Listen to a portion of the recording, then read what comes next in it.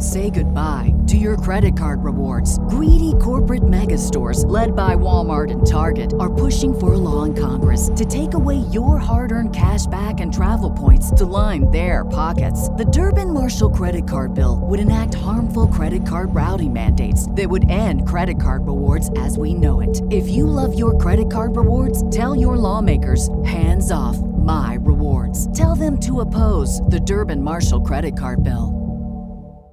With Lucky Land Slots, you can get lucky just about anywhere. Dearly beloved, we are gathered here today to... Has anyone seen the bride and groom?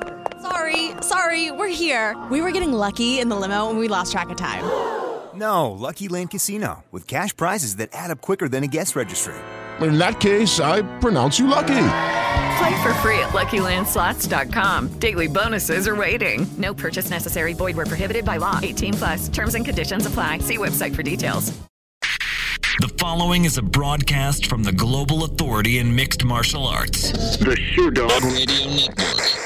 Today's episode is brought to you by BetOnline.ag. Sign up with BetOnline.ag today and score a 50% bonus to use on this week's loaded betting board. Simply use promo code SHERDOG, and up to $2,500 worth of sportsbook bonuses will be added to your bankroll instantly. In addition to the biggest bonus around, BetOnline posts the most odds on every major sport. You will never miss an opportunity to get in on the action at BetOnline. Once again, that's promo code SHERDOG to score a 50% bonus. Sign up at betonline.ag today, because you can. Once again, Jordan Breen Show, your boy, Fade, from Philly, with my man Otis Smith, laying down the tracks. I'm the champ, your amateurs like C-Class Judo.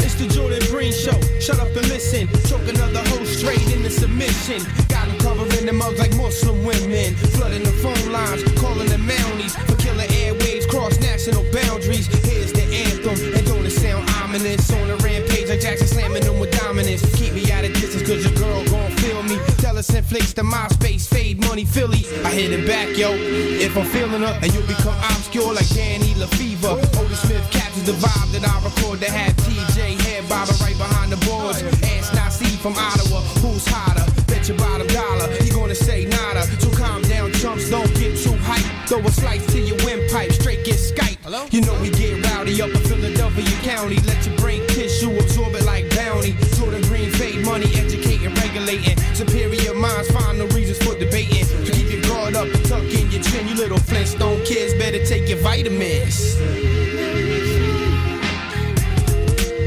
Educating and regulating. It's Jordan Breen on the Sherdog Radio Network. Welcome to Jordan Breen Show, the MMA radio show here on the Sherdog Radio Network that would like to congratulate the Association of Boxing Commissions on approving 4 new weight classes that very few states are likely to adopt, and even then only the most fringe of promoters would use. Progress. Happy Wednesday, or whatever day you're listening on podcast. I'm your obviously glib and terrible host, Jordan Breen, and along with me today, behind the ones and twos, one of the great father-son teams ever from the great state of Minnesota, the modern Vern and Greg Gagne, if you will. It's TJ and Oliver DeSantis. What is up, my dynamic duo? Oh, he's over this thing already. Really? He just wants to go outside and play. And I'm like, Oliver, 90 more minutes of this. And I don't think he can wrap his head around it. Man, I did enjoy you subjecting him to green jello as a form of nursery rhyme. So that came up on Spotify one time. Yeah. Like, not solicited. I didn't put it there. I don't know how it came up there. I think it was honestly a mistake because we were listening to Kids Bop. And what I think is, like, you can make a user-submitted playlist, and then you just say, hey, play kids music or whatever. I think someone did it as kind of a troll job, and now that's all he wants to listen to. Well, it's a great song. Green Jello are mad underrated. But if we're going to talk Green Jello, TJ, has your son Oliver heard I Want to Be a Hulkamaniac? Oh, no. He absolutely has not, but I can get it for you in a second. Well, grab that microphone. You can talk a little bit to Jordan if you want. Hi, Jordan. Hello, Oliver. What's up, buddy? I'm doing all right. Why only all right? Yeah. Why not awesome? Because I just don't know how to be awesome. Well, I mean, you don't have great role models in your life. I mean, that's really what it comes down to. What? Are you just a joker? I'm just being a joke. There you go. Thank you for your radio appearance, Oliver. Yeah. I don't know. You're doing so great. Ladies and gentlemen, Oliver DeSantis here on the Sherdog Radio Network. Apart from the fact that with the Rising Grand Prix this weekend, even though he's not fighting, we may have to teach TJ's kid about Baruta Huvelson later on in the show. See how he feels about MMA's premier Estonian sumo turned sumo turned MMA fighter. Anytime I say sumo, I'm inclined to bring up Emmanuel Yarbrough having sumo and judo. Oh yeah, there's the green jello we need. I just want to have fun with my family and friends. It's funny because this is a better song than American Made. Oh yeah.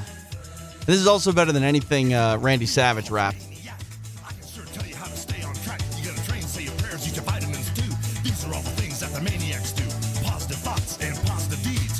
Positive tests.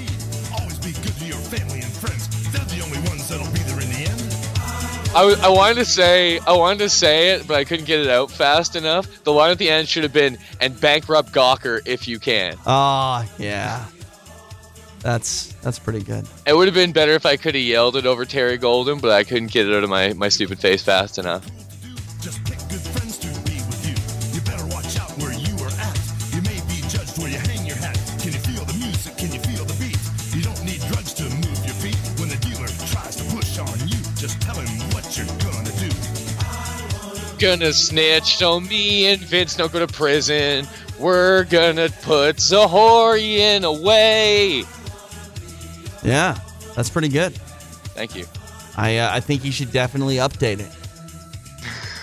Well, just think if I was writing. Well, this was written like 30 years ago. No, I mean, like, I know it was like written 30 years ago. What I'm saying is, I guess it can't be that long. It's like 20. Yeah, no, it was definitely in the 80s. Oh, the actual. I thought you meant like the Hulkamaniac tracks when he's in like WCW in '93. Oh, yeah, no. So that's like what? Still like 20, going on 25 years. Pretty close, yeah. It's horrifying. It's true.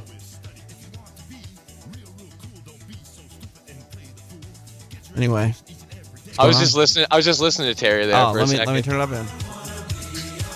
No, I don't have any more Terry. Not that I mind the hook. I wonder who got writing credits on this. Like, where are the background singers? Are they getting a royalty ASCAP fee every time this spins? Well, I assume the dudes from Green Jello and probably whatever maybe it's not a sample. I always assume there's like an 80 sample sped up in it, but like maybe it's all Green Jello. Go be a hot shot producer and look up the old credits for Green Jello's I Want to Be a Hulkamaniac. Today I need to be part-time producer and like part-time father because Oliver is now underneath a table where there are wires. Tables are cool. Being under tables is dope. Yeah, but I assembled this table from IKEA like 3 years ago, so it's due to collapse. Well, have faith in Swedish engineering. Oh, I have faith in Swedish engineering. I don't have faith in fat, pasty Americans following directions. So I got directions for you to follow. 844-SHERDOG's the number. 844-743-7364. It's 844-743-7364. UFC 214, the best MMA card we've seen this year, other than KSW Coliseum, of course, is upon us. John Jones, Dan Cormier, knock on wood, fingers crossed, in just a matter of days. No shortage of things to talk about. Rising immediately following that. We even got a professional fight league card. What's the name of the promotion?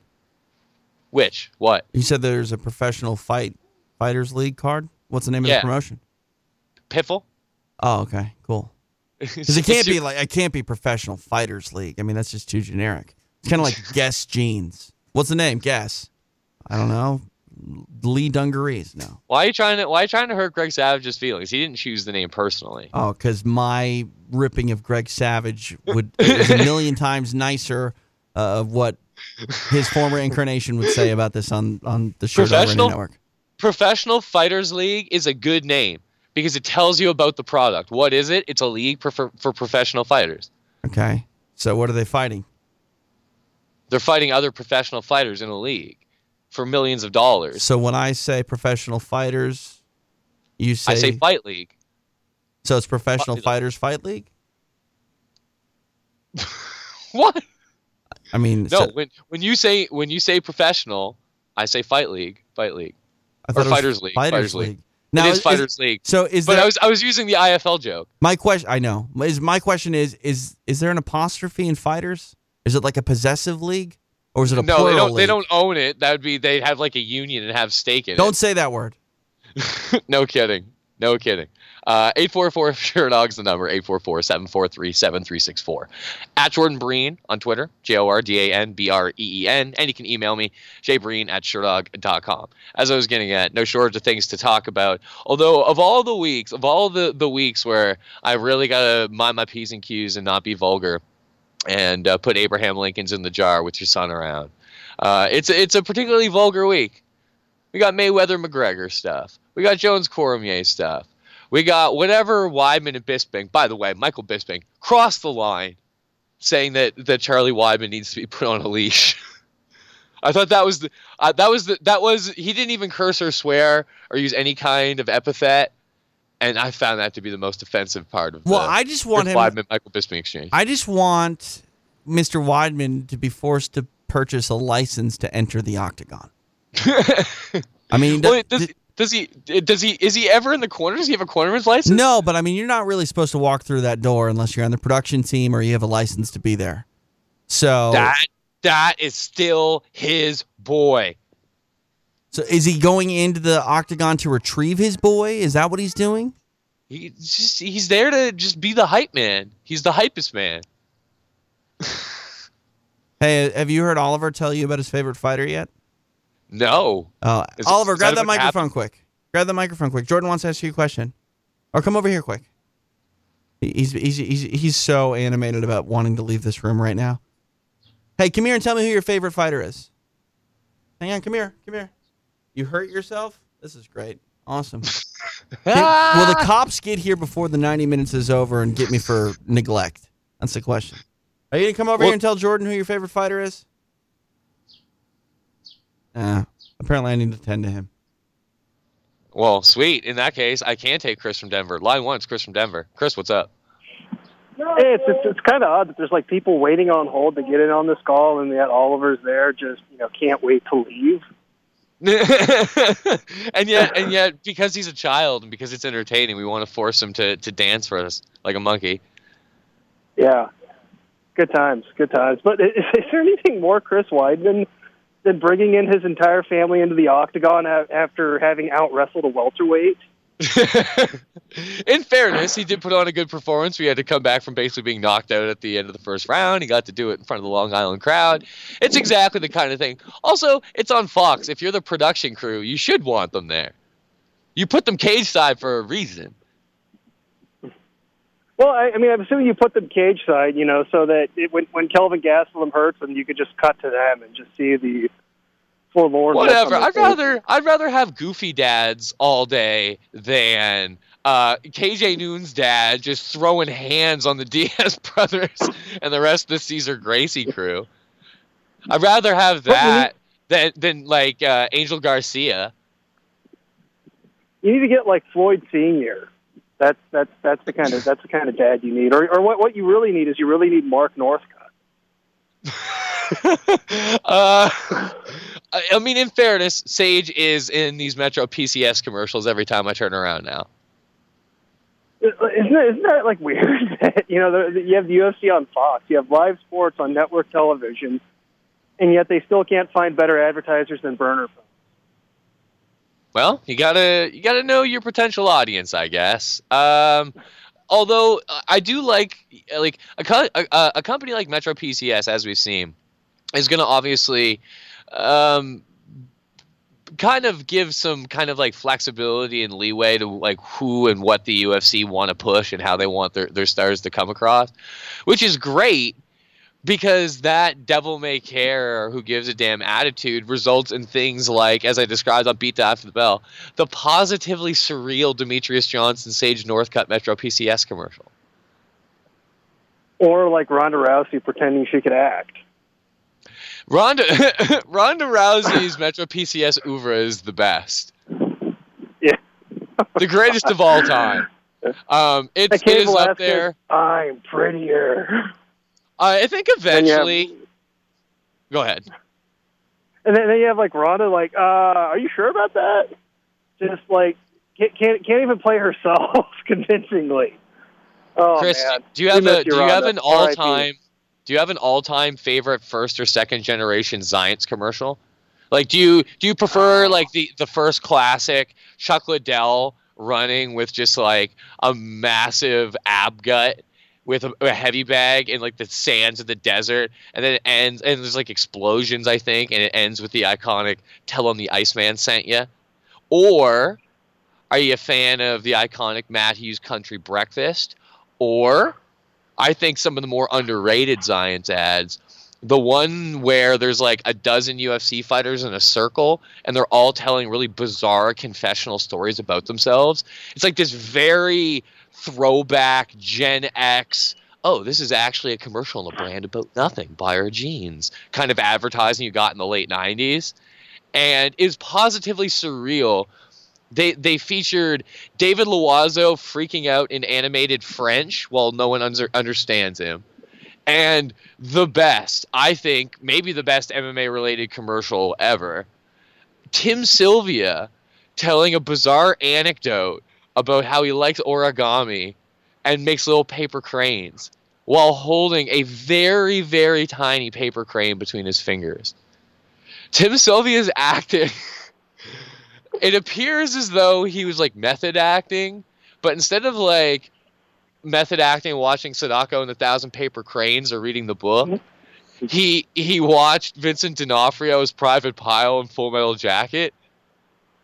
Tim Sylvia seems positively deranged while hawking bootleg muscle milk and protein powder for a shell company owned by a former, well, I guess still, high school friend of the Fertitta brothers, the Magic Drink Giants.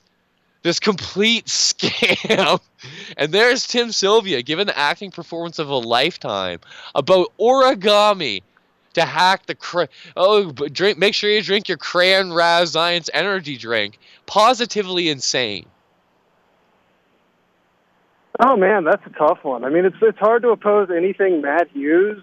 Country Breakfast, I think, is Country Breakfast is the sentimental favorite. Yeah, well, like, I mean, you'd think, like, if they're going to have a Tim Sylvia confessional, you'd think you'd get something better than origami. I mean, can you imagine if they did, like, a remix of that commercial with modern fighters? Well, the thing is, they gave them these bizarre things that didn't correspond to their personality, but yet were obviously still kind of did. Like, Loiseau was speaking French, which he actually is speaking, but he's just really ranting incoherently for the most part, and he's being made fun of. But it's supposed to be tongue in cheek. Tim Sylvia, if Tim Sylvia can fold a paper crane, I will eat my hat. I will eat all of the hats. Keeping it very PG today. You'll eat a pair of fight worn Tim Sylvia draws. I'll eat the very same ones from the Asuero Silva fight. I'll be fearless. Yeah, well, because I mean, you think like if Tim Sylvia is confessing something, that would be it.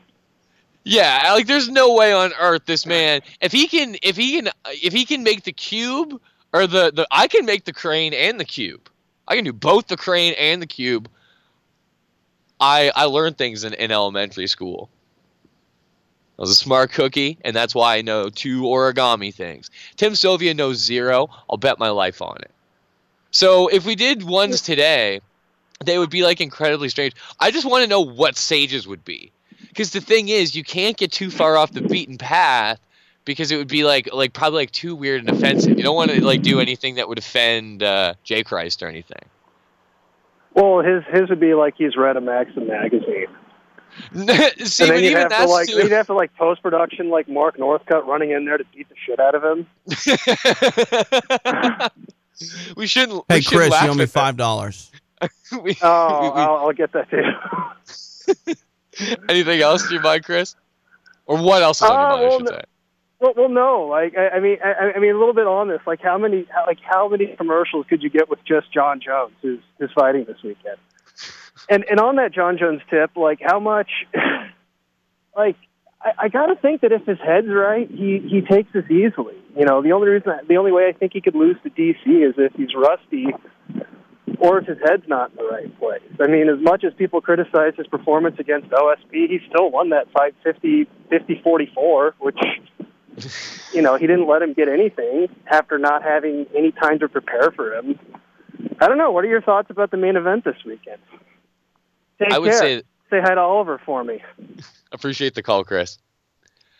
I would say this. First of all, press row. Coming bright and early tomorrow morning to the SureDog.com blog and the front page of SureDog.com with the big homie from The Guardian, the Outsiders podcast, former SureDog.com editor, former TJ DeSantis tormentor on The Beatdown. It's Josh Gross. And we talked about various angles of Jones Cormier and why it's thrilling. And, of course, you're going to get a round table as well and get tons of Jones Cormier discussion there. I won't go too deep on the X's and O's because that's mostly what the round table's for. And Gross and I even in the segment kind of tackle how even though I mentioned in it the round table is for that breakdown purpose, it's hard to not consider the actual tactics and strategy of the fight, knowing that the psychology and techniques play into one another. Like, you look at the first fight and how Cormier went away from the leg kicks when he got frustrated. He was getting tagged, even though he was having really good success with the leg kicks. You look at John Jones taking Cormier down in round 4 just because he wanted to and obviously wanted to humiliate him and did so. So it's hard to separate the two. That said, I think Jones wins. I think the real question is what physical vintage and incarnation of him shows up. We know where DC's at. You can argue whether or not he's battle-tested or war-torn, but he's still a very competent, fantastic fighter, one of the very best in the world. Question is, what shape is John Jones in? Is the ring rust real in this case? There should be no question about motivation, but how did it manifest? How does he look? From there, if John Jones is in not even the best form of his career, if he's even in like a well-focused, well-trained, fully committed incarnation of his whatever his 30-year-old self is, that's the case, yeah, he should beat Dan Cormier, and I think a stoppage is possible. We'll get into more X's and O's, obviously, in the roundtable breakdown.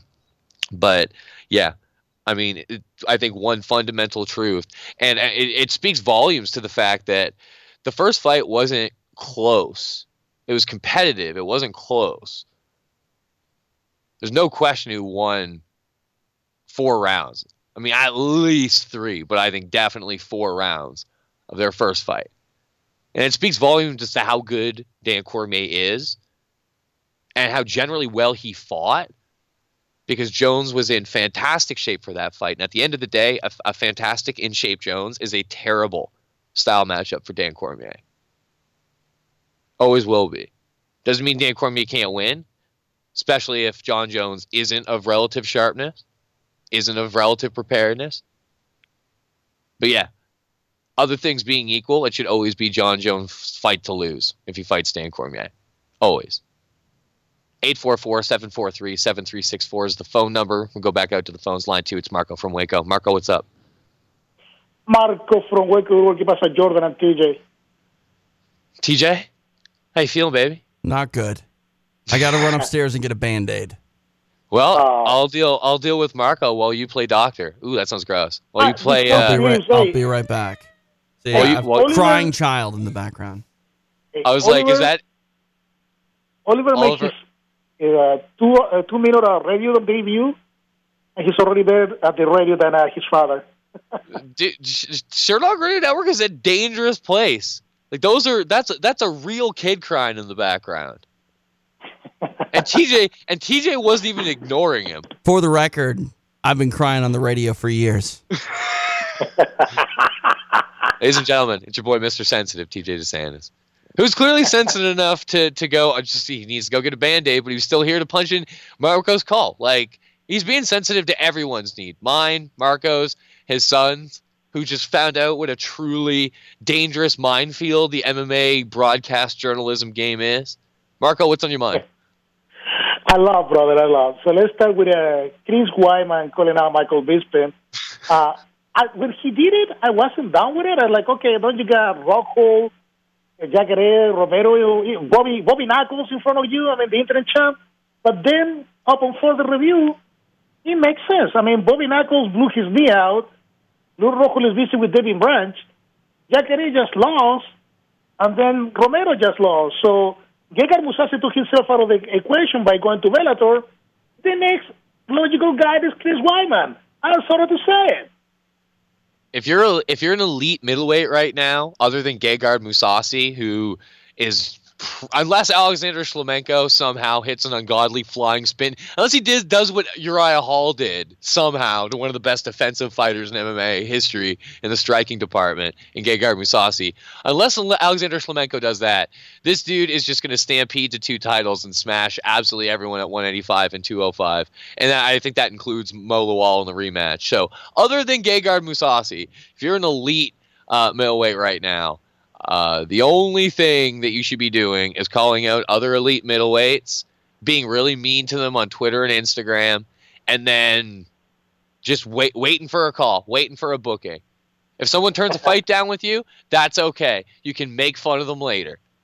Because this is the thing, Marco, you're like describing, well, yeah, Weidman called out Bisping, but Bisping accelerated it, but at the same time, Yoel Romero, who's calling out Bisping, got trash talked by Rockhold, and now they're going back and calling each other nasty names that I can't say on air today. So it really is now like the top of the UFC's middleweight heap, other than, Robert Whittaker, who plays it pretty cool and is not an easily rattled or trash talking sort of dude, and is, as you mentioned, on the shelf. Other than Robert Whittaker, all of these dudes are outspoken, and as soon as Jacare is kind of off the mend and gets a booking, Jacare is never a dude that's afraid to speak, if not inconvenient truths, then certainly some bold opinions, and air out how he feels about people and how he's being treated by his promoter. So the middleweight division, it's not just a great division anymore, it's a great trash talk division. Hey, the goals with GSP Bisping is rising again, because GSP was on Bisping's podcast on Monday, and they started talking directly about remaking this fight for October or November. So, we got that ghost there rising from the ashes again. Well, that's great to know that pocket of time. Who knows what insanity we end up with? It would be a shame to think the worst situation to come of that would be if Whittaker's not ready to go fast enough, they can't pull the trigger on Bisping GSP. They do it. GSP wins the middleweight title and then vacates it and then goes to do a super fight and retire, or retires immediately. And Robert Whittaker, who would probably tune Michael Bisping senseless, Robert Whittaker never gets a chance to actually become the lineal middleweight champion of the world. He has to have that fracture in time. Because, an injury that he sustained a minute into his championship winning performance, one of the most outstanding performances we've seen in recent memory. What a tragedy of sport it would be. But let's be fair. He said he already got the injury and he re-aggravated it on the fight. Yeah. When Romero kicked him in there. Yeah. Jason Nye, Ricardo Lamas, excellent fighter, and all about Hick Diaz, but I'm making this case everywhere. Why in the hell is on FXX? They're like, not FS1, not FS2, not FX, FXX. I talked to Joe Carr and Junkie yesterday, and he didn't even give me a good explanation that I was, happy with. Yeah, I mean, I don't think it's the best of things, but I can only presume, my immediate reaction to that broadcasting lineup was simply, they're going to do Fight Pass. They have to stay religious to Fight Pass as their digital distribution platform. They got to pay Snoop Dogg. Come on now. I get it. With FXX, you'd be hoping for FX, of course, but I can only assume they're trying to drag in a kind of they're assuming based on this card the kind of people that are going to be tuning in on FS1, FS2 or whatever are the kind of people that are going to buy this thing anyway, and they're trying to get a more casual cable audience that may stumble upon this and go, "Oh wow, John Jones, Daniel Cormier. Wow, I didn't know that was this weekend," or whatever the case might be. That can only be it. Yeah, because you see the lineup for FS1, the guy. I was about to literally ask you, Marco, what do FS1 and FS2 have on? Okay, FS1, regional Major League Baseball. FS2 got NASCAR, and FX got some movie that nobody ever heard about. See, FX is really where you should be with that, but if that's the concession they're making, well, maybe it's a calculated gamble. Maybe they just want to try something out. At the end of the day, this is a card where I guess there's ways to be of two minds about it. If you want to get creative and do something like this, maybe you should do it for a different card that has less drawing power. At the same time, I totally get the idea of wanting to maximize an already big card, knowing the idea. If your gambit is we're going to try to drag in these people that may only be dimly aware of what's like the day-to-day, week-to-week, month-to-month of the UFC, and may just recognize John Jones and Dan Cormier or something like that, or may see 3 title fights and get thrilled. If that's your gambit, I understand why you may want to do it for those purposes, because those cards actually have names that may draw people in. I think there's worse places you could experiment, but I mean, if that's your experiment, you should be dedicated and be going with FX. Yeah. Hey, let me rapid fire on my last points, man. Sure. Vulcan of Jameer, live long and prosper. I'm down with the hype train with this guy. Freaking Cerrone Lawler, fantastic. I don't even want to make a pick right now, but awesome. Danny Avenger was on our podcast, another MMA podcast on Sunday. As much as I know that the real pick there will be Cyborg, my heart is going with Tanya, I guess, because he showed up on my podcast. Freaking. Hey, did you just say you want Tanya Evander to have a podcast? No, Tanya went to another MMA podcast on Sunday. Talked to our guys. Yeah, did you say you want Tanya to have a podcast? No, I say Tanya to win. Oh, okay. No, Tanya should have her own podcast, though. Just good in interviews. If Tanya ever has a podcast, her and I have already come up with a name for it, so prepare. Awesome. Damian Maya at Rick Wood, the human backpack probably is going to win it. And John Jones Cormier, man, we've been waiting 2.5 years for this fight. Hopefully the MMA girls don't get stupid with that again. Let's make it happen. Let's get to Saturday. And John Jones is going to regain his title. We'll let you guys catch you next time. Appreciate the call, Marco. 844-SureDog's the phone number, 844-743-7364. That's 844-743-7364. As far as Ozdemir Manua goes, I'm still on the fence. That's definitely one we record the roundtable tonight. After we're done, gonna hit Fight Pass and watch a little more of the old Taperino.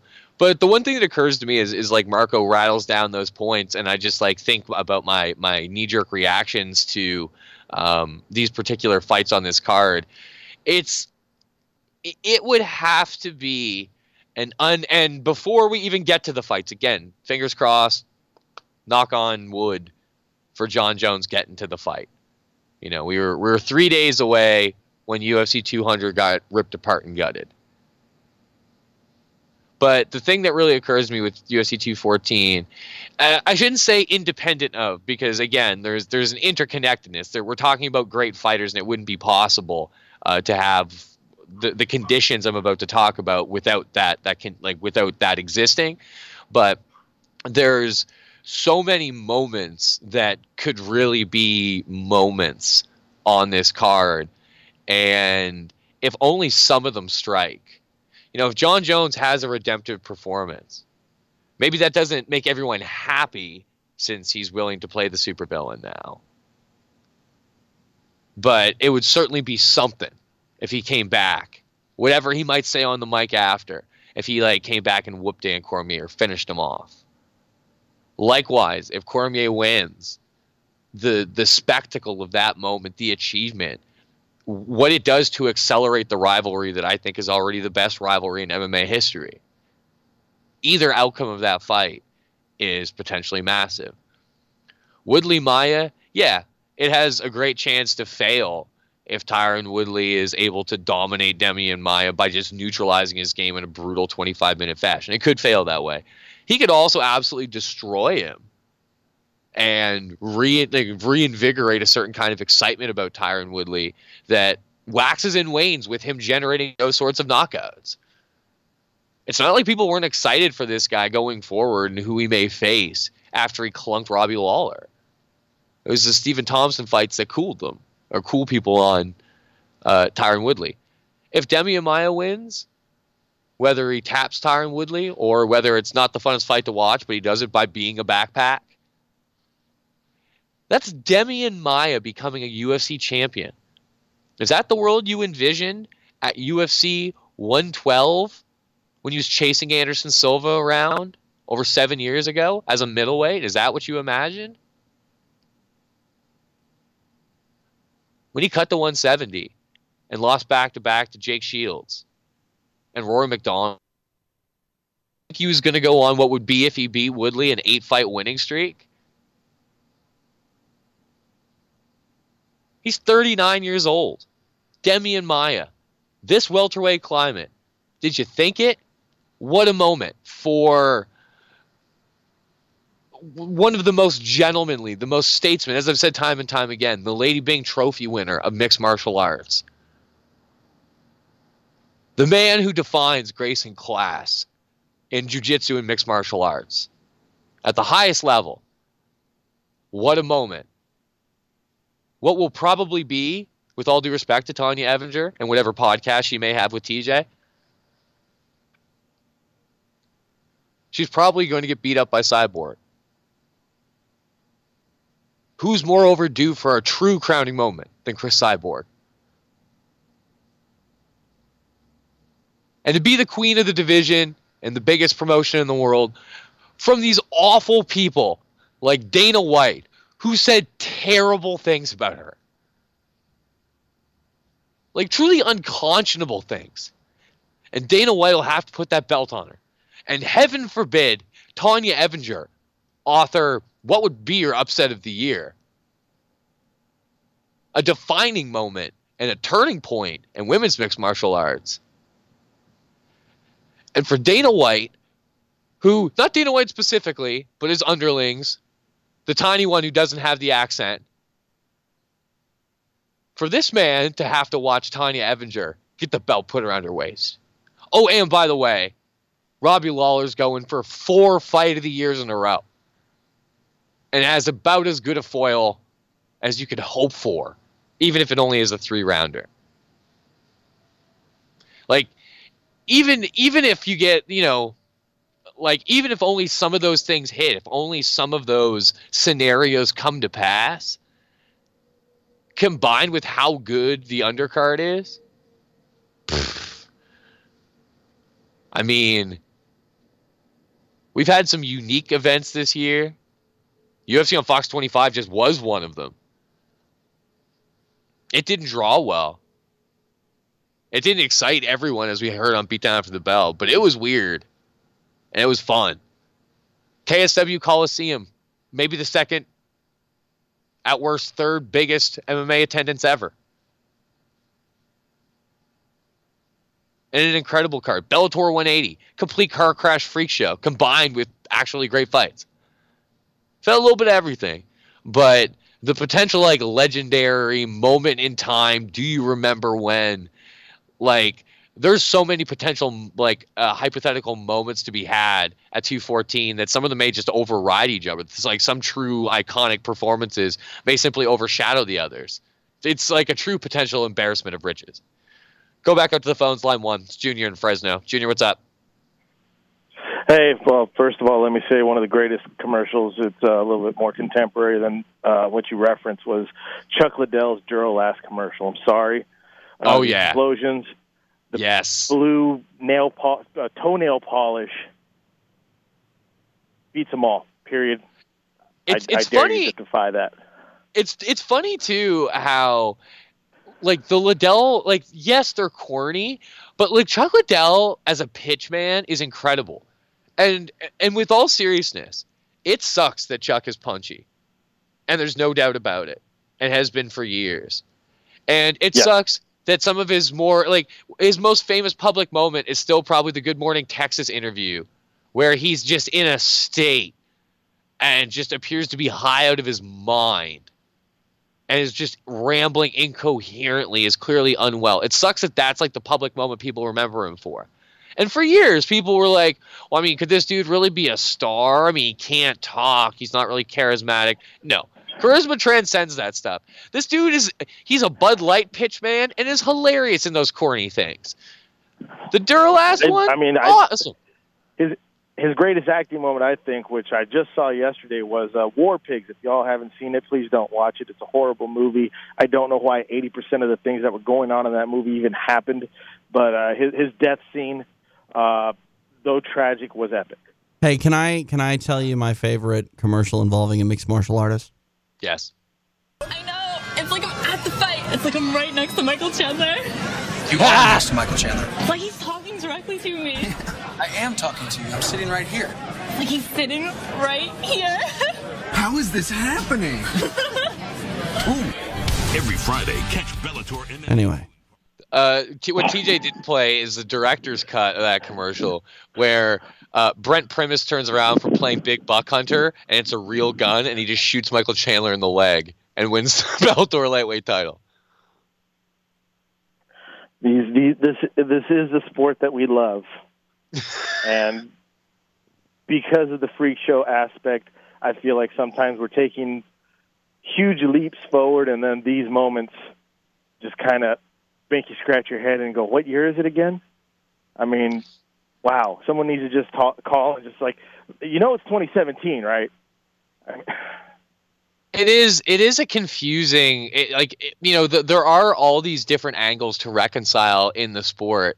And in all seriousness, like you see it in things like last week with and dovetailing into this week, because after Chris Weidman wins, one of the things Ariel Helwani asked him after the fight was he asked him about, taking money to go to Chechnyan warlord Ramzan Kadyrov's birthday. And, it comes down to these managers like your Ali Abdelaziz and your Malky Kawas being like, oh, well, I mean, no one knew. And it's like, dude, someone offers you, like someone you don't know is like, we're going to fly you halfway around the world, you and your client. We want you to attend the birthday party of this person. Like, you're not even going to look their name up? How preposterously incurious can you be? Like, that is, if there is a more insane illustration of willful blindness, I don't know what it could possibly be. It's the craziness that is MMA that we love so much, and the whole Chechnyan thing is just kind of I'm this is the thing. Like you have the same people that are like, I think it's great that Amanda Nunes is the first openly gay UFC champion, and I hope the UFC pushes that. And at the same time, these people are like, well, dude, Chris Weidman didn't know. Do you think Verdum knew? Yes, and they didn't care. They didn't care how the sausage was getting made. The sausage is made of money. The worst thing about it is that just on that the Chechnyan tip, if you will, when everyone freaks out, I've said it once, I'll say it 100 times. I feel like Facebook, YouTube, basically just the internet's trying to get me to kill myself with everyone saying how horrible we are here in America. And I don't know what it's like in Canada. I just know here, apparently we're all homophobic, transphobic, racists as a ambiguously ethnic individual who most people don't know what the hell I am, and I don't even know half the time. For people to even think I care, I think is the biggest insult to me, where it's like, I don't care what you are, I don't care what you do. There are people that do, and I think we need to talk about those people. Me, I could give two craps what genitalia you have or who you even want to, lay with. It doesn't affect me. I don't care. That being said, there are people that do, and those are the ones we need to get angry about. Yeah, absolutely. And it needs to be consistent. And I think, Junior, like it harkens to what you're talking about. It's not even a step or a question of, you know, 2 steps forward, 1 step back. It's like being torn in different directions. It's like moving in all like multiple directions simultaneously, because at the same time that the MMA community at large, like I said, generally wants to lionize an openly gay champion, you have people that want to defend the managers of other UFC champions who are taking money from a savage genocidal dictator. I don't even. But the thing is, here's my thing. I don't even. It's hard for me to say I don't blame them. It's money. The only color that anyone cares about 100% is green. That's what's scary. But that being said, we as a consumer have to stand up and say, hey, this is wrong. I mean, I don't know what we got to do. Like I said, for me, I don't care. I mean, maybe is that the hugest enlightened generation where we're just kind of standing around, guys like me. I'm in the Central Valley. We're probably about 20 years behind the rest of the West Coast in terms of progress and all this other crap, just because we're farmers. We got other crap going on. I'm more worried about, is it going to rain this year, instead of worried about your gender identity. I've got bigger fish to fry. Literally, I've just caught some black bass. That is that racially insensitive because I called it a black bass? I don't know. Junior, anything else in your mind, my man? Freak show fights after John Jones beats Daniel Cormier, which it is going to happen. When and where will they be making this Brock Lesnar-John Jones super fight? I'll talk to y'all on the other side. Appreciate it, Junior. When you said freak fights after Jones Cormier, I thought he meant Ryzen because it starts at like 1 a.m. Eastern time. But play-by-play on Sherdog.com by yours truly, by the way. No, if he means Jones Lesnar, somehow I don't think we'll get there. But with Brock Lesnar's WWE deal coming up, you know what he has to do. He has to go to the Associated Press and sprinkle those breadcrumbs. You know? Speaking of guys who have a kind of charisma and a kind of smarts that doesn't seem immediately obvious, Brock Lesnar is a real carny. People always phrase it like Brock Lesnar didn't love pro wrestling, and that's why. No, Brock Lesnar hated traveling all over the place. He's a solitary man. He doesn't want to be on the road like that. But Brock Lesnar, even if he was a national champion and a national runner-up and a 2-time JUCO champion, he loves being a carny. Loves to play people. Part of me thinks that old senior photo at the University of Minnesota, those glasses were just a troll job.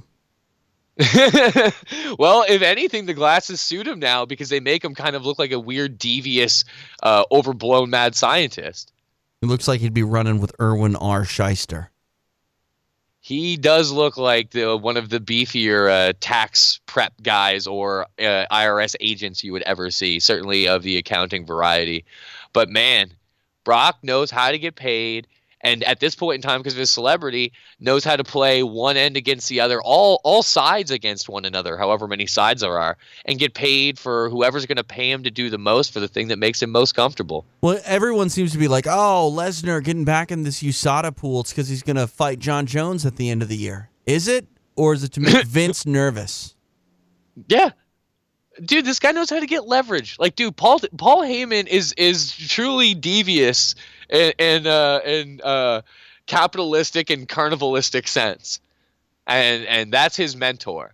That's who's taught Brock Lesnar almost everything he knows about pro wrestling. You know, I think money's worth the same, regardless of how you make it, whether it be legitimate sports or simulated. So. Also, the one other thing I want to say real quick, I actually do want to mention some stuff about the Ryzen card as well. But on one thing that I've seen some people sort of say after the column last week and the press rush segment with Kareem Zidane and the HBO Real Sports segment on Kadyrov, what a lot of people I saw say was like, well, see, a lot of these UFC fighters, they wouldn't be taking this warlord's money. They're not bad people. They wouldn't be taking the money if they were. And to show you that you don't know what you're talking about, I presented the evidence, Ramzan Kadyrov paying Floyd Mayweather to hang out with him. Now, you may say, well, Floyd Mayweather has tax problems, sure. But making a lot of money and having tax problems often go hand in hand. Just because you have a lot of money doesn't mean that you don't owe a lot of money. And having a lot of money and perhaps owing a lot of money doesn't mean that you don't want more. So if you're telling me the highest paid, I mean, depending on how you want to tally it, the athlete who gets paid truly the most to play his sport is Floyd Mayweather Jr. And he's about to make a whole grip of cash on August 26th. You can't tell me he doesn't get paid, regardless of what you think of his liquidity and assets and what he owes against. Regardless of what you think about that, no one gets paid more. And yet, there he still is, next to Ramzan Kadyrov. He's bringing over, he had Cindy Crawford at one of his parties. You think Cindy Crawford is strapped for it? Isn't she married to some French multi-industrialist? She's got one of those Salma Hayek husbands or something now. It ain't because these guys are underpaid that they're doing it. It's because everyone wants to keep getting paid. And if you've been paid, you'll want to get paid again. 844-743-7364 is the number. Line 2, Zombie Paul from Virginia Beach. Paul, what's good? Thank you for letting me get through. It's been a while. Look, I can't believe you said Liddell is punchy. He would obviously beat Jones in his prime. This is ridiculous. That is... And then... Can I quickly say, Paul, that I find it speaks volumes about how preposterous of a statement that is, that in spite of how polarized people are on their opinion of Jones, and I think how generally fondly people remember Chuck Liddell, that is not something that has ever really gained traction. I mean, it's clear that he would hit him with that looping. First he'd finger poke him. He's the one who taught Jones how to finger poke the eyes. And then he would hit him with that looping overhand, and it would just be done. And then you're blaming Weidman about going to Chechnya. This guy is constantly concussed. Look at his fight schedule these last 4 or 5 fights. He doesn't even know how to tie his own shoe. His wife ties his shoes for him. It's scary, man. 33 years old. Man, this guy's going to be tearing movie tickets pretty soon, at the concession stand. He's not going to be able to work anywhere. He's not going to be able to do any Fox commentary, anything. I will say that them interviewing him after Rockhold savaged him was one of the most uncomfortable interviews I've ever seen conducted in the UFC cage. This is just this person is the last person on earth right now who needs to be spoken to with a camera on their face on pay-per-view. In the middleweight division, when you were thinking that Bisping is the healthier one than Weidman, you're in a bad position. Also, by the way, can I say that Weidman... The Bisping stuff, starting to think different of him in the trash talk department, because one of the things that's great about Bisping is Bisping's greatest asset is that I think there's a cultural thing, him being from Northern England and being a bit of a bullshit asshole, that informs, this has been a lifelong thing for him. But also he's a very witty dude and a very quick dude.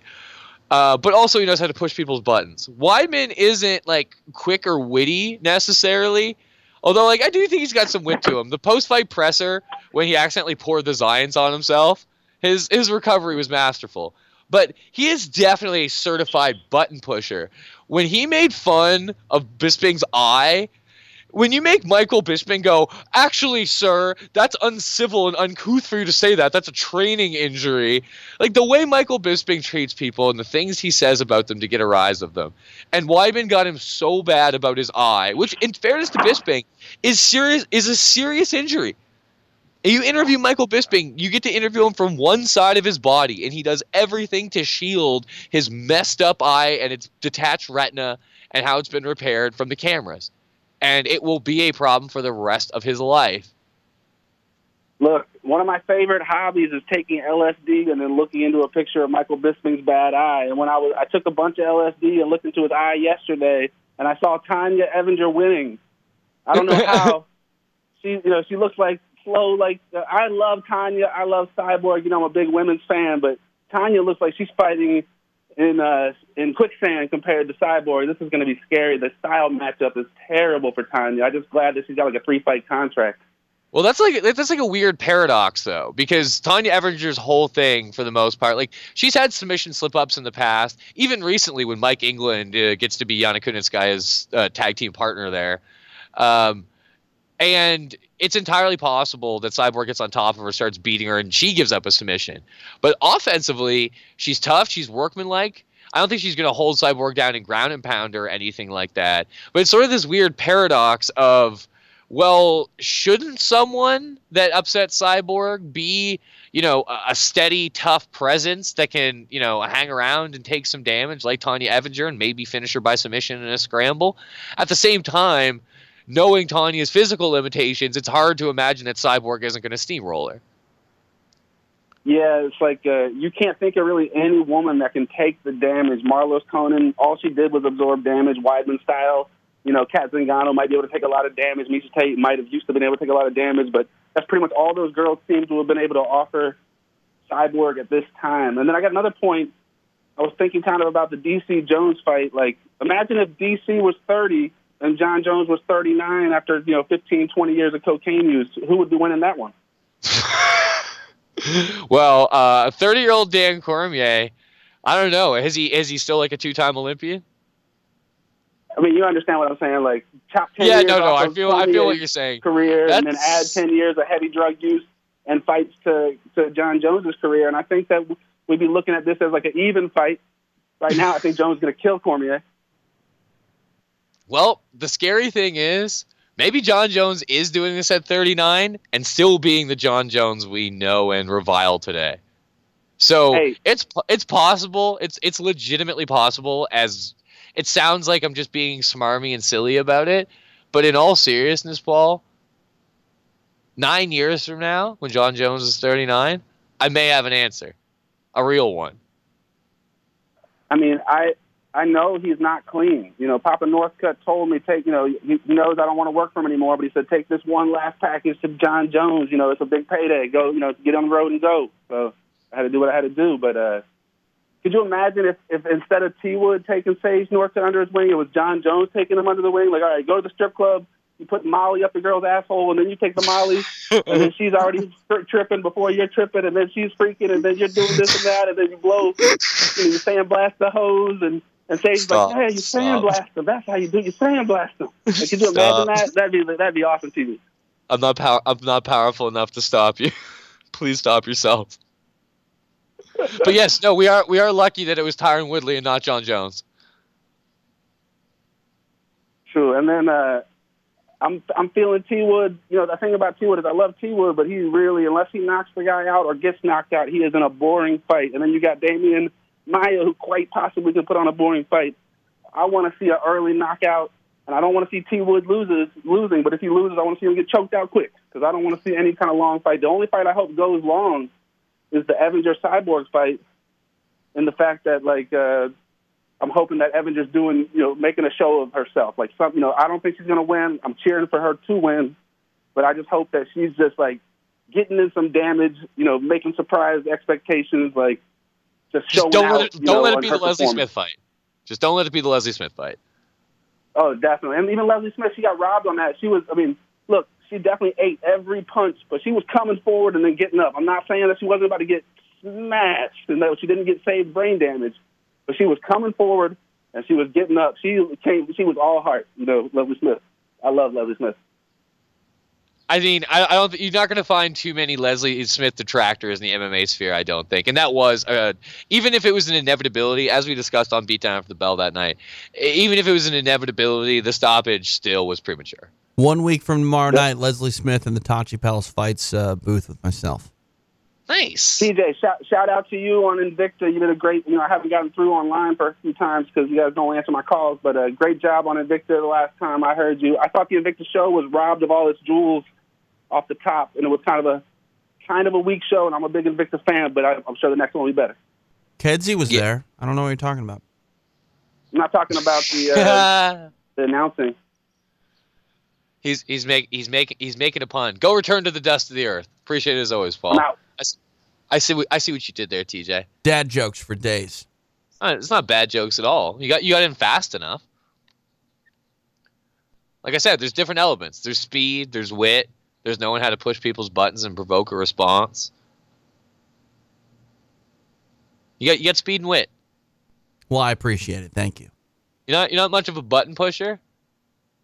You're too nice of a guy for that, I think, for the most part. But you got speed and wit. You got jokes. Oh, ask my wife if I push her buttons, because, yeah, I piss her off all the time. I mean, that's just true love, TJ. Oh, wait, Oliver wants to say something. What do you want to say? I'm back. Oh, you're back? Yeah, I'm just... Got it. Welcome back. Oliver, tell us who your favorite fighter is. Who's your favorite fighter, Ollie?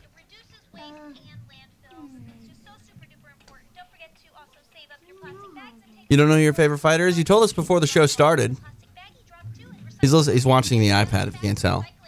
Oh, no. What is he watching on Yeah, the what are you iPad? watching on the iPad right now? Playmobil. Oh, Playmobil.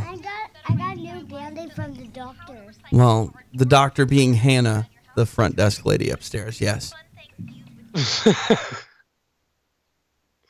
Hannah, a.k.a. I'm not going to say anything mean about Hannah, because Yeah. I haven't personally met Hannah. She's great. But for those... No, great. I'm happy to hear it, because that can tame the raging anger I feel whenever I see her name.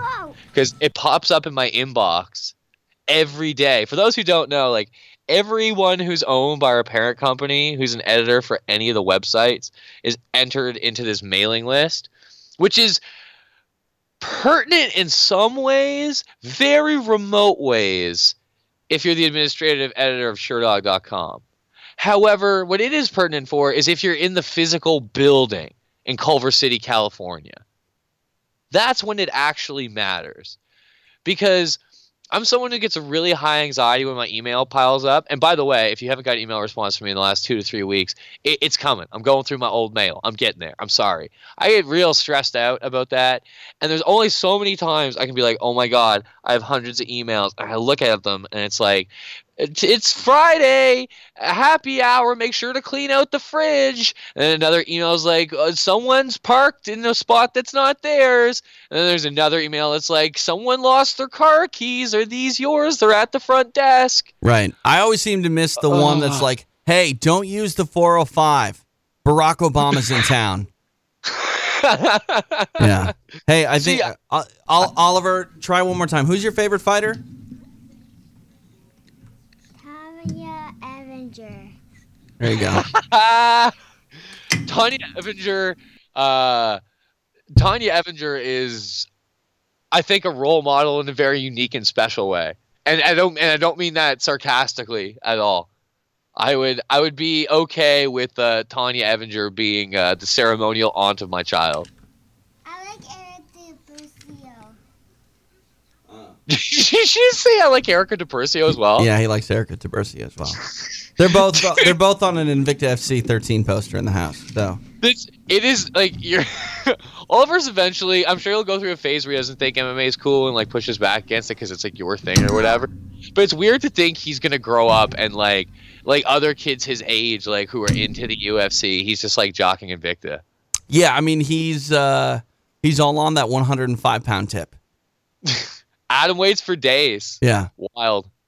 Yeah, I mean he's been who else you like? Jinyu Fry's oldest fan is like 5 or 6. Yeah. Hey Oliver, All right. Oliver, who else? He likes one UFC fighter, like one in particular. Tell Jordan who you like. The one UFC fighter. Julia Pena. There you go. I will in the same way or in a different way than the Tanya Avenger praise I gave. Juliana Pena, great athlete. Not a role model for your kids for sure. That's fine though. She's a pro fighter. Yeah, but I mean, he's all into women's MMA. That's the dopest. But yeah, Juliana Pena, her job's to dunk a basketball, not to raise your kids. He likes one male fighter real quick. Hey, Ollie, tell me who your favorite male fighter is. Who teaches you jiu-jitsu? He teaches you jiu-jitsu. Javi. Yeah, Javi. Shout outs to Showtime Javi Vasquez, the pinkest man in town. All right. I think I lay claim to that, sir. Thank you. You turn pink. He puts on pink. I guess you have it genetically. Right. All natural over here. My au naturel pink producer over here who told me to take a break and then forced his son at gunpoint to repeatedly reveal his favorite fighters from Invicta, the promotion he works for. It's time to pay some bills. It's break time. The lines are wide open. Get at me. 844-SureDog's the number. It's 844-743-7364. 844-743-7364. On Twitter, at Jordan Breen, JordanBreen. Email me, jbreen@SureDog.com. Be back on the other side of some bill paying right here on the JBS on the SRN. Broadcasting live from Los Angeles to the world. This is the global authority in mixed martial arts. The SureDog Radio Network. Looking to maximize your sports betting bankroll? Then sign up with betonline.ag today to claim a 50% bonus on your first deposit. Just use the promo code SureDog, and up to $2,500 worth of sportsbook free plays will be credited to your account instantly. Once you're in on the action, you'll see firsthand why betonline.ag receives an A grade. Bonuses on every qualifying deposit. The earliest opening odds in the industry, state-of-the-art live betting software, the highest parlay and teaser payouts on the planet. Plus, you're getting odds on football, hoops, baseball, MMA, boxing, and just about every other sport. That's just a small sample of what is waiting for you at betonline.ag. And thanks to a large list of banking options, including credit cards and Bitcoin, getting your account set up only takes a few minutes. Most importantly, when it comes to getting paid, your winnings will always be delivered to you on time. Remember to score your 50% bonus. Just use the promo code SureDog. Sign up at betonline.ag today. Because you can.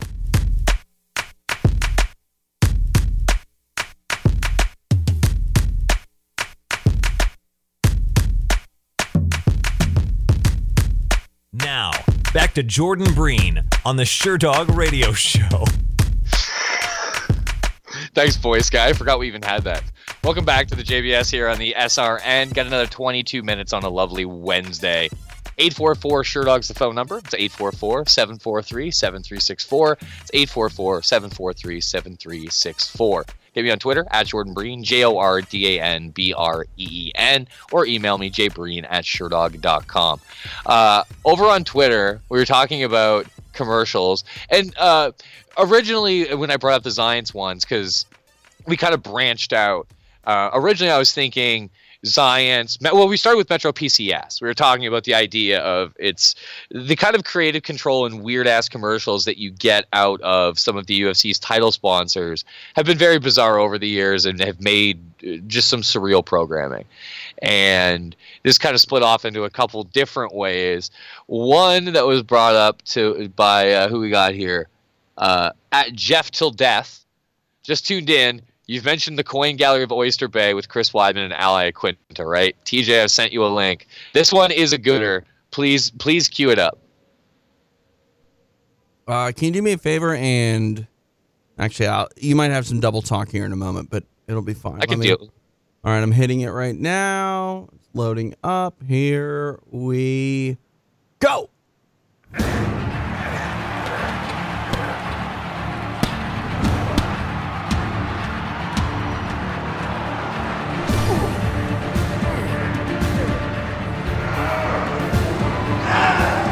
This is my ring.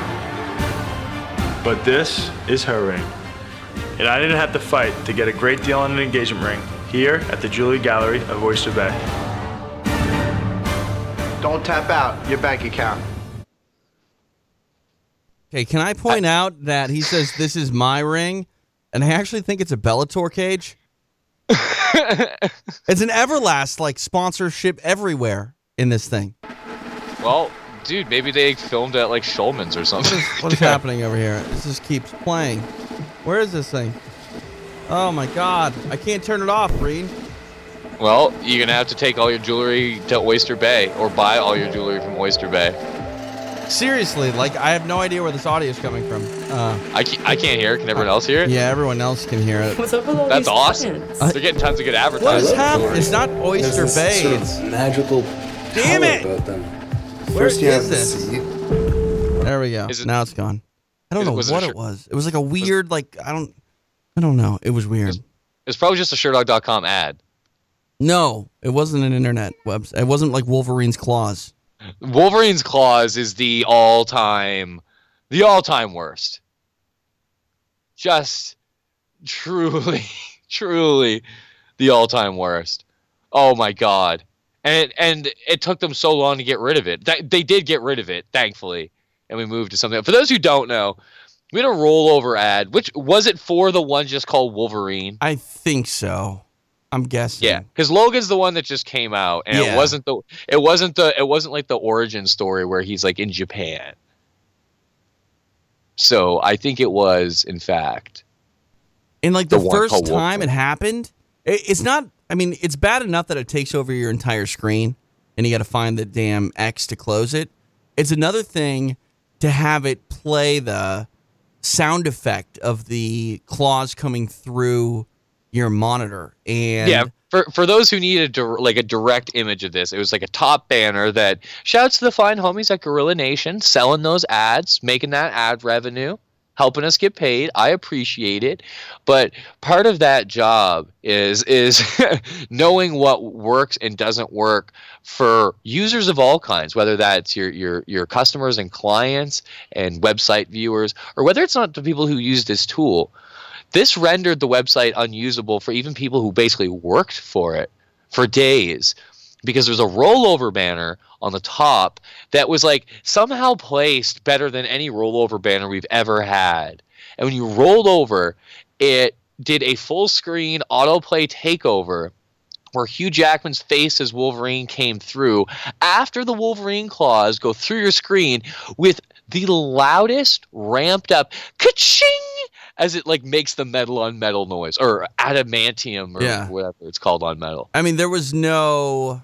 I mean, you were perilous when this thing took over the website. You were done. Yeah, and then I think it like launched into like something after, and then the worst part, if you like toggled your mouse super quick to try to escape it, you would inadvertently keep rolling over the ad and restarting it. So you just constantly be assailed by Hugh Jackman's claws screaming through your computer screen.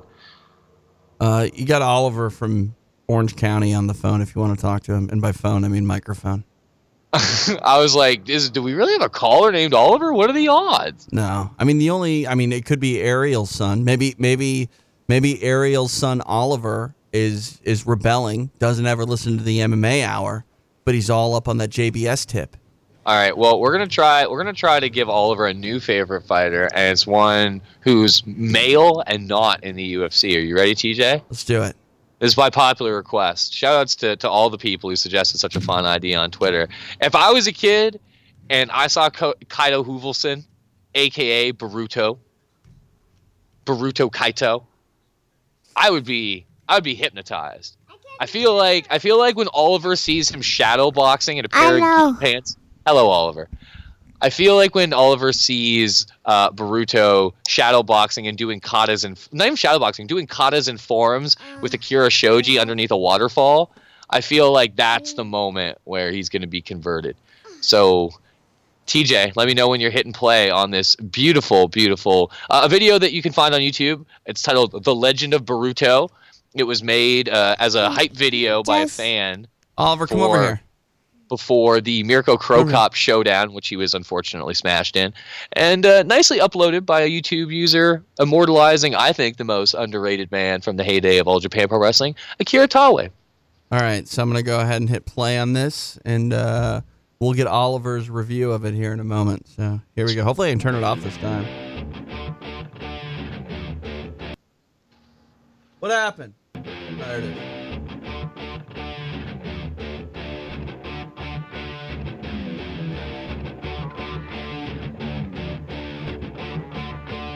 Look at that. Look at that.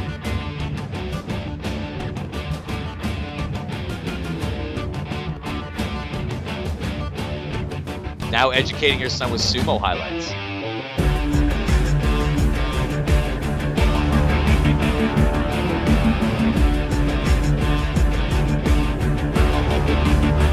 This is a role model for children. Oliver has no idea what the hell is happening right now. Maybe he's thrilled. Maybe he's ecstatic and raptured.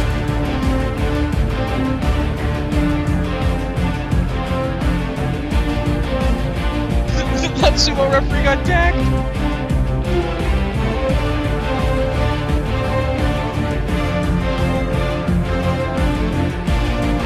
Oh, Baruto running steps is my everything.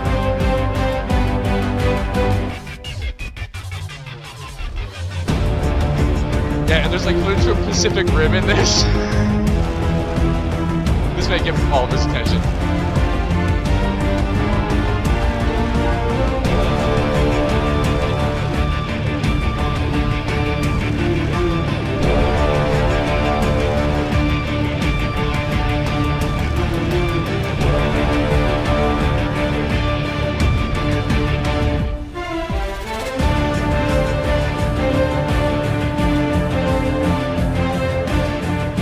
Pacific Rim B-roll.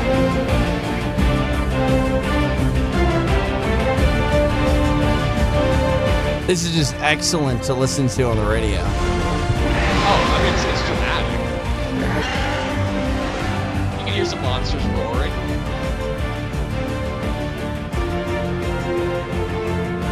I was getting play-by-play of Baruto's exploits. Hey, it's got the Fox robot.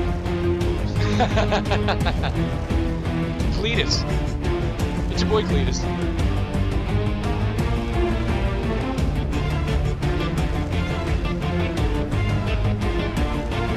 I'm hoping we've made a fan for Estonia's greatest mixed martial artist. Excuse me, Estonia's greatest martial artist.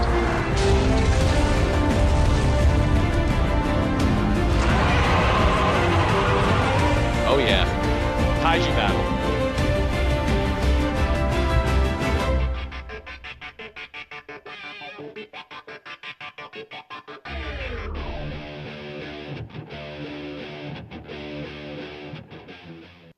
I think that's enough. All right, Oliver, what'd you think? I know. What'd you think of that video? It was really cool. Say louder into the mic. It was really cool. Fan has been made. So Bruno Kaito, now the favorite non-Invicta, non-UFC fighter of one Oliver DeSantis. You like Baruto? All right, run along. He's more interested in SpongeBob now. In fairness, Baruto seems like a character that could be on SpongeBob if he just happened to be like an aquatic creature. I mean, he may, in fact, live in a pineapple under the sea. And I mean, given the general size of his waist, even with him being like 6'7" or 6'8", he may also actually have to wear square pants. I'll co-sign on that. I need to quickly see. I've done this on air before. I think it's just the one, but I need to make sure that I want to see how many Brazilian MMA fighters are named Bob Esponja, which is SpongeBob's name. Okay. We have a Carlos Esponja, which, I mean, it's not Bob Esponja. Is Danilo. We have two Bob Esponjas. We have a new Bob. We have a very new Bob Esponja in the system. He's a 1996 birth date and is only fighting amateur. Welcome to the ranks, Danilo Felice Habelo Quiros. Is there a Baba Sponja O'Reilly? I mean, there's several Bobas, but there's no other Esponjas other. The original, Jose Lucas Fabiano de Mello, also known as Fabiano Lucas in most cases. Is Guns N' Roses still in the Fight Finder? Absolutely, Guns N' Roses is still in the Fight Finder. That's so great. The question is, who was it? Which Freire brother was it that Guns N' Roses fought? Oh, I have no idea. Let's go in and find out. Oh, we have a real name for Guns N' Roses now. Well, that's disappointing. Gladson Alves Martins is the real name of Guns N' Roses. Wow. Oh man, he's fought several notable fighters. He fought Gleison Santos, Tonino Furia. He fought Patricky Freire. He fought Marlon Silva, and he fought Leandro Higo. All four of them beat him in a row, actually. So when he stepped up in opposition, things did not go too well for Guns N' Roses. But in a way, he's like Guns N' Roses. He came out hot out of the gate with 4 wins and then dropped 5 losses in a row. So when does he enter like the reunion tour? Like when's he going to play Coachella? He's only 35 years old, so there's plenty of time for him to further embody Axel and the boys. Well, I mean, or maybe he Axel's has to, not even his favorite. He has to tease the return for like at least 15 years, right? Chinese democracy. Yes, of course. So there's only 2 Bob Esponjas. What if I put in square pants? And is there any like American fighters? There's no square pants. What if I Lyle put in, like, Beer Bomb. Oh, I know, well, it's fancy pants. his aren't square. They're just fancy. And if they were square pants, they probably wouldn't be that fancy. Oh, I typed Sponge Bomb. I'm blowing it. SpongeBob. No. There was a guy in the UFC, Edinaldo Oliveira, nicknamed Lulu Molusca, which is just the name for a squid in Portuguese, but it's also the name of Squidward on Bob Esponja. So he was more likely nicknamed for Squidward. So we've had other crossover like that. Are you curious, especially after your homie Jessica Penny's Comic-Con cosplay, do you want to see how many Sagats there are in Brazil? Oh, please. I assume they're all in Brazil.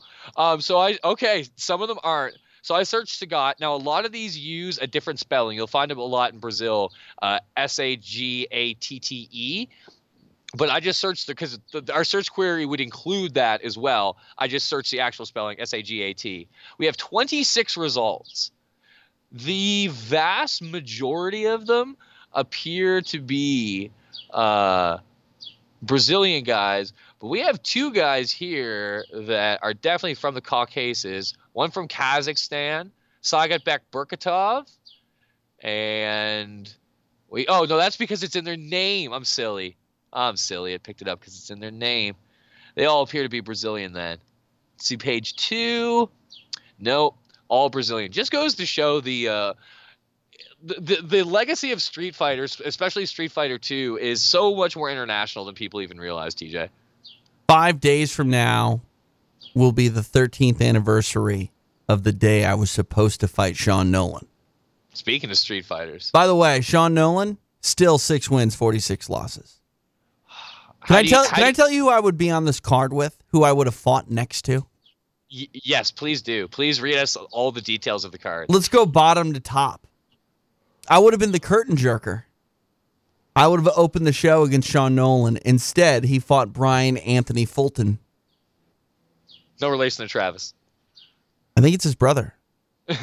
Yeah. I was literally about to say I actually don't know that, and probably well, Travis Fulton is the promoter. Oh, then certainly of relation to Travis Fulton. Yes. I should have known. This is the Midwest. Tavares Hunter defeated Joe Mullenbach. I don't know who Joe Mullenbach is or Tavares Hunter. I'm curious if either of them ever fought again. What a weird nickname. Joe Mullenbach's nickname is Mr. Reckles. I don't know what that means. Is it the misspelling of Mr. Rickles, like Don Knotts? Yeah. That's weird. Well, I mean, we were just talking about Brazilian nicknames. Misspellings are okay in nicknames, dude. Right. But dude, think about this. Luis Enrique da Silva, as we've joked endlessly in the past with the homie Zane Simon in various SRN appearances. Right. Like Frank Waste, like the Brazilian media called this dude Frank Wasten. Waisten for years. Hey, Pride FC called the Iceman Chak Liddell. Yeah, so you get stuff like this all the time. Frank Wasten's crazy, though, because Frankenstein's a German name. German last names are not uncommon in southern Brazil. In fact, they're very common because of German settlement. You should know Frankenstein. Who else is on this card? I'm just going to get to the money here. Wayne Weems. Oh, boy. Defeated Shane Sams. Wayne Weems, who went on to do pro wrestling after his appearance on Tough. And I'm not sure if it was a pro wrestling match or I think it's an actual fight. Yeah, he fought a guy, allegedly. Who knows? I need to find video. Maybe it's a work. He fought a guy for the Illinois Wrestling Association Incorporated, which sounds like a pro wrestling company. And the guy he fought was named Trip Shatfires. Who is his manager? That's a good question. I know you don't mean his fight manager. I mean like valet. Yeah, exactly. Good old Trip Shatfires. He also fought a guy named Johnny Wisdom, which sounds like a pro wrestling name as well. Johnny Wisdom. Much more reputable for the much more reputable Midwest King of the Ring. In the co-main event was a man named Sergeant Steve Fredericks, who was pretty badass for just being a Midwest dude who just beat the shit out of everybody.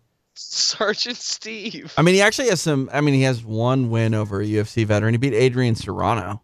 I was about to start trying to guess. I was going to be like, what weight is he? Was it Laverne Clark? I would have got to Adrian Serrano. Yeah. But then in the main event, Dan Severn defeated Chad Raftel.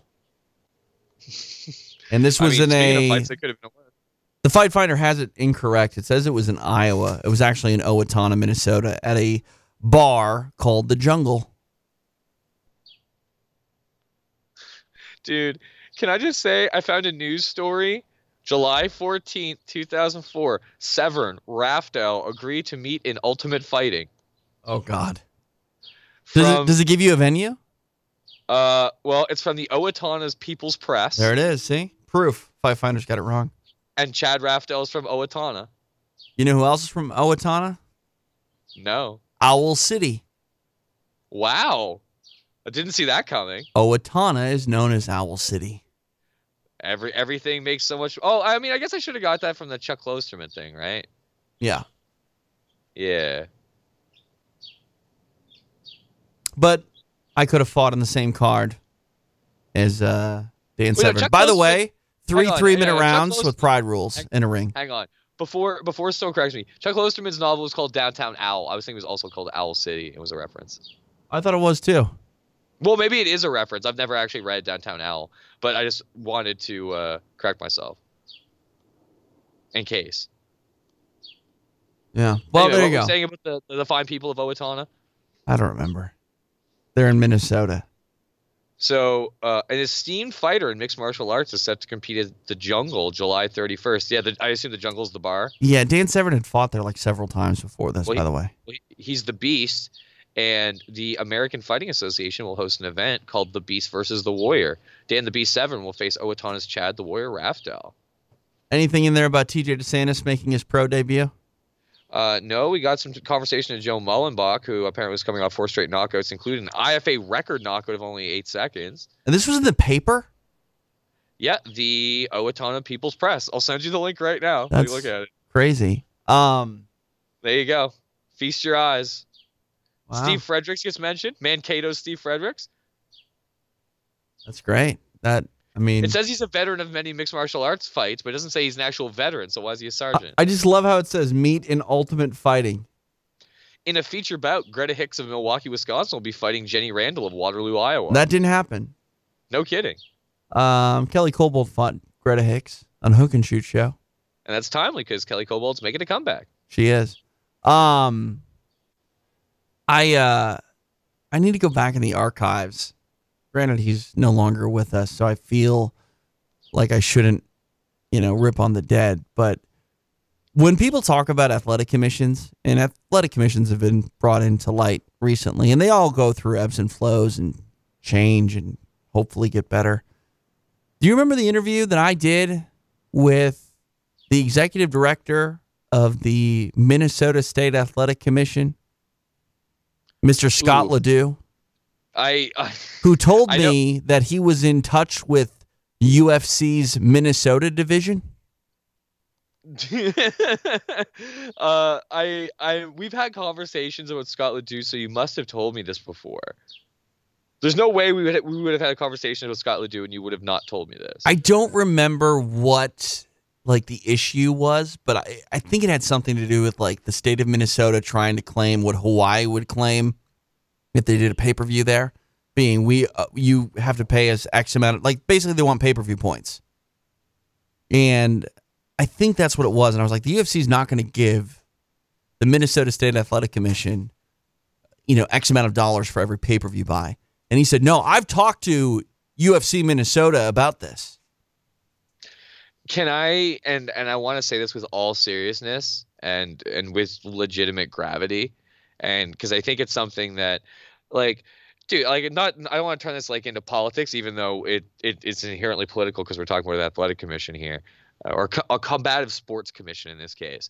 But recently a lot of people who've done like serious research, compared speech patterns and video, and really done research and have legitimate academic backgrounds, have suggested that Donald Trump may have dementia and early onset Alzheimer's, which his father ended up struggling with later in his life. He's in his 70s. This is not absurd. TJ, Scott LeDoux died in 2011.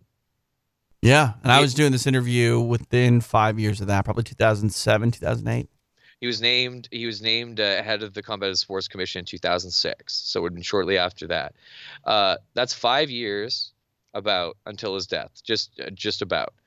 Do you really think he wasn't experiencing symptoms at that point in time? This man had CTE and was suffering from dementia when he died. Oh, I mean, not to be mean or say that he had it for even longer than that, because I'm not a doctor, but the Laps fan recently did the life and death tour of the AWA, and when I was going to say, you may want to explain Scott LeDoux in this case, given his background. It's not your average suit and tie guy. Yeah, I mean he was on Super Clash, the first Super Clash, I think. No, it was what was that? The stupid rock Wrestle Rock route. Yeah, Wrestle Rock.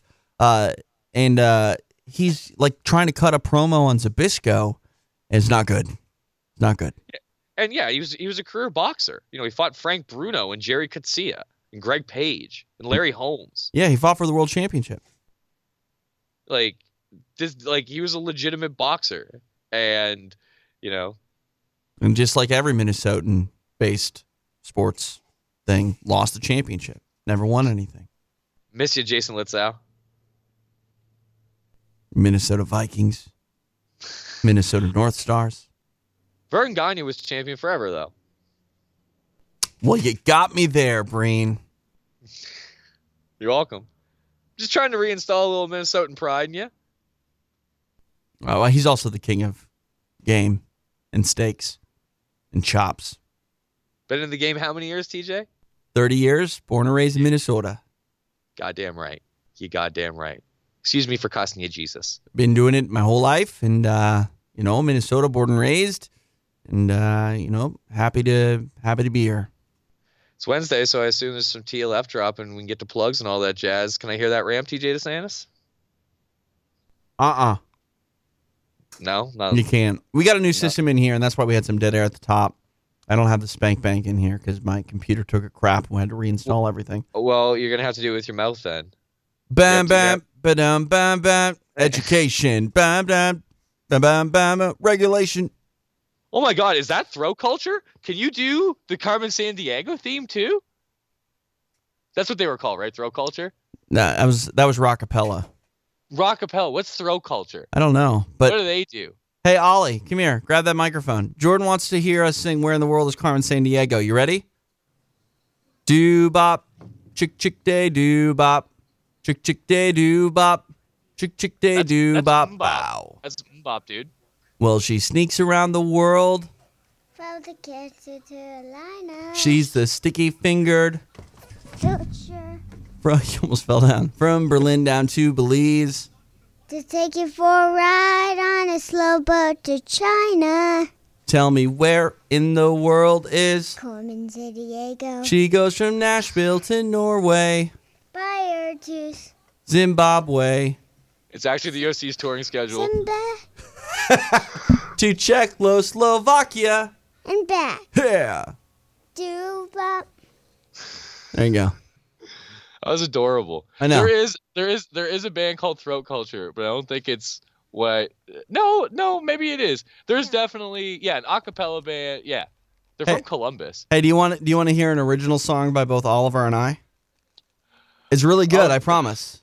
Okay, but I just want to point out, I want to be yelled at in 5 minutes because you tell me like there's like someone else coming in. No one's coming in. No one's coming in. Great. All right, you want to sing the loofah song, Ollie? Okay. Put soap on the loofah. Get the loofah wet. Squeeze it around. See what you get. We wash our bellies and our legs too. Getting clean is what you gotta do. There you go. So do you guys just jingle out of mundane tasks? Because I very much appreciate that. Oh yeah. I mean, that's been the Bath song since he was about a year old. Well, it was certainly well practiced, and it showed. You put soap on that loofah, and you get that loofah wet. You'll squeeze it around, and you see what you get. We wash our bellies and our legs, too, because getting clean is what you've got to do. It's what you got to do. See, one day when this is a Minnesota folk song and everyone teaches it to their children, no one will have to suffer with Dave Monet. Right, see? You put soap on that loofah there, and you get the ringworm out. You squeeze it around, and you'll never get the gout. All right, it is time to get out of here. But since for some Spank Bank Father, TJ, do you have a Sean Nolan classic just to prove? Oh yes, to prove that TJ yes to prove that TJ did not need to fight for me to consider him 1-0. Yes, and for you to recognize it too. Know that this is the man he was gonna fight. So TJ, you can go with a win or loss if you want. I feel like even if you choose Sean Nolan's all-time greatest performance, it will be abundantly clear to people why you in your physical prime would have probably trashed this man and forced him to tap the strikes. All right, spoiler alert. Sean Nolan fought Ron Thornburg. It's on YouTube. The fight, I have no idea how long it is, but Nolan shoots in for a takedown, ends up in mount, but Ron Thornburg has him in this very strange... Oh, wait, no, this is a win. This is a win. Ron Thornburg takes down Sean Nolan and has him in like a headlock, but Thornburg is in mount, and Nolan just squeezes forever, and then finally Thornburg breaks. He's on top. He's ready to pound him out, but just decides screw it and taps out. That's one of Sean Nolan's 6 wins. I would like to point out that both Sean Nolan versus Ron Thornburg and Sean Nolan versus Ron Thornburg, the rematch. Oh, yes.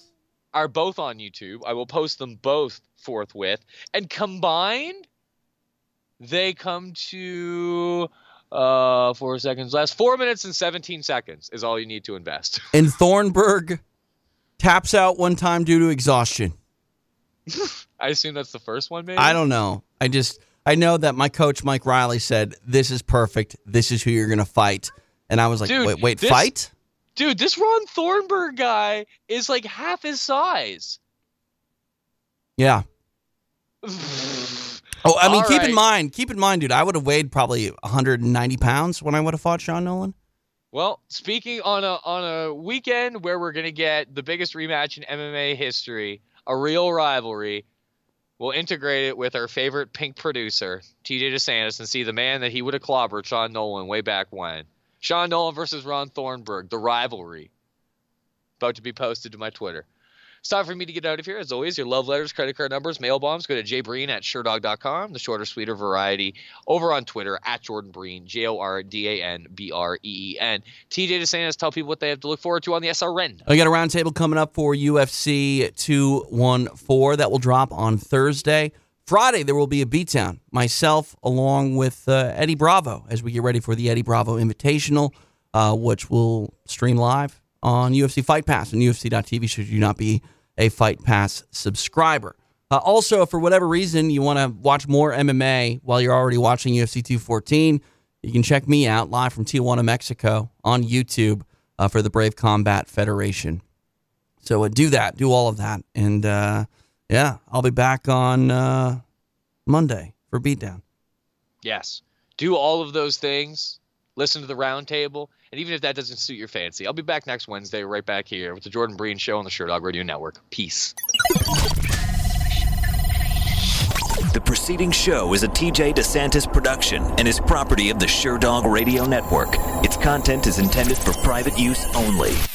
Say goodbye to your credit card rewards. Greedy corporate mega stores, led by Walmart and Target, are pushing for a law in Congress to take away your hard-earned cash back and travel points to line their pockets. The Durbin-Marshall credit card bill would enact harmful credit card routing mandates that would end credit card rewards as we know it. If you love your credit card rewards, tell your lawmakers, hands off my rewards. Tell them to oppose the Durbin-Marshall credit card bill.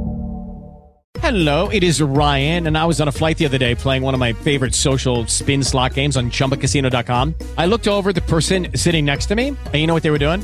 They were also playing Chumba Casino. Coincidence? I think not. Everybody's loving having fun with it. Chumba Casino is home to hundreds of casino-style games that you can play for free anytime, anywhere, even at 30,000 feet. So sign up now at ChumbaCasino.com to claim your free welcome bonus. That's ChumbaCasino.com and live the Chumba life. No purchase necessary. VGW. Void where prohibited by law. See terms and conditions. 18+.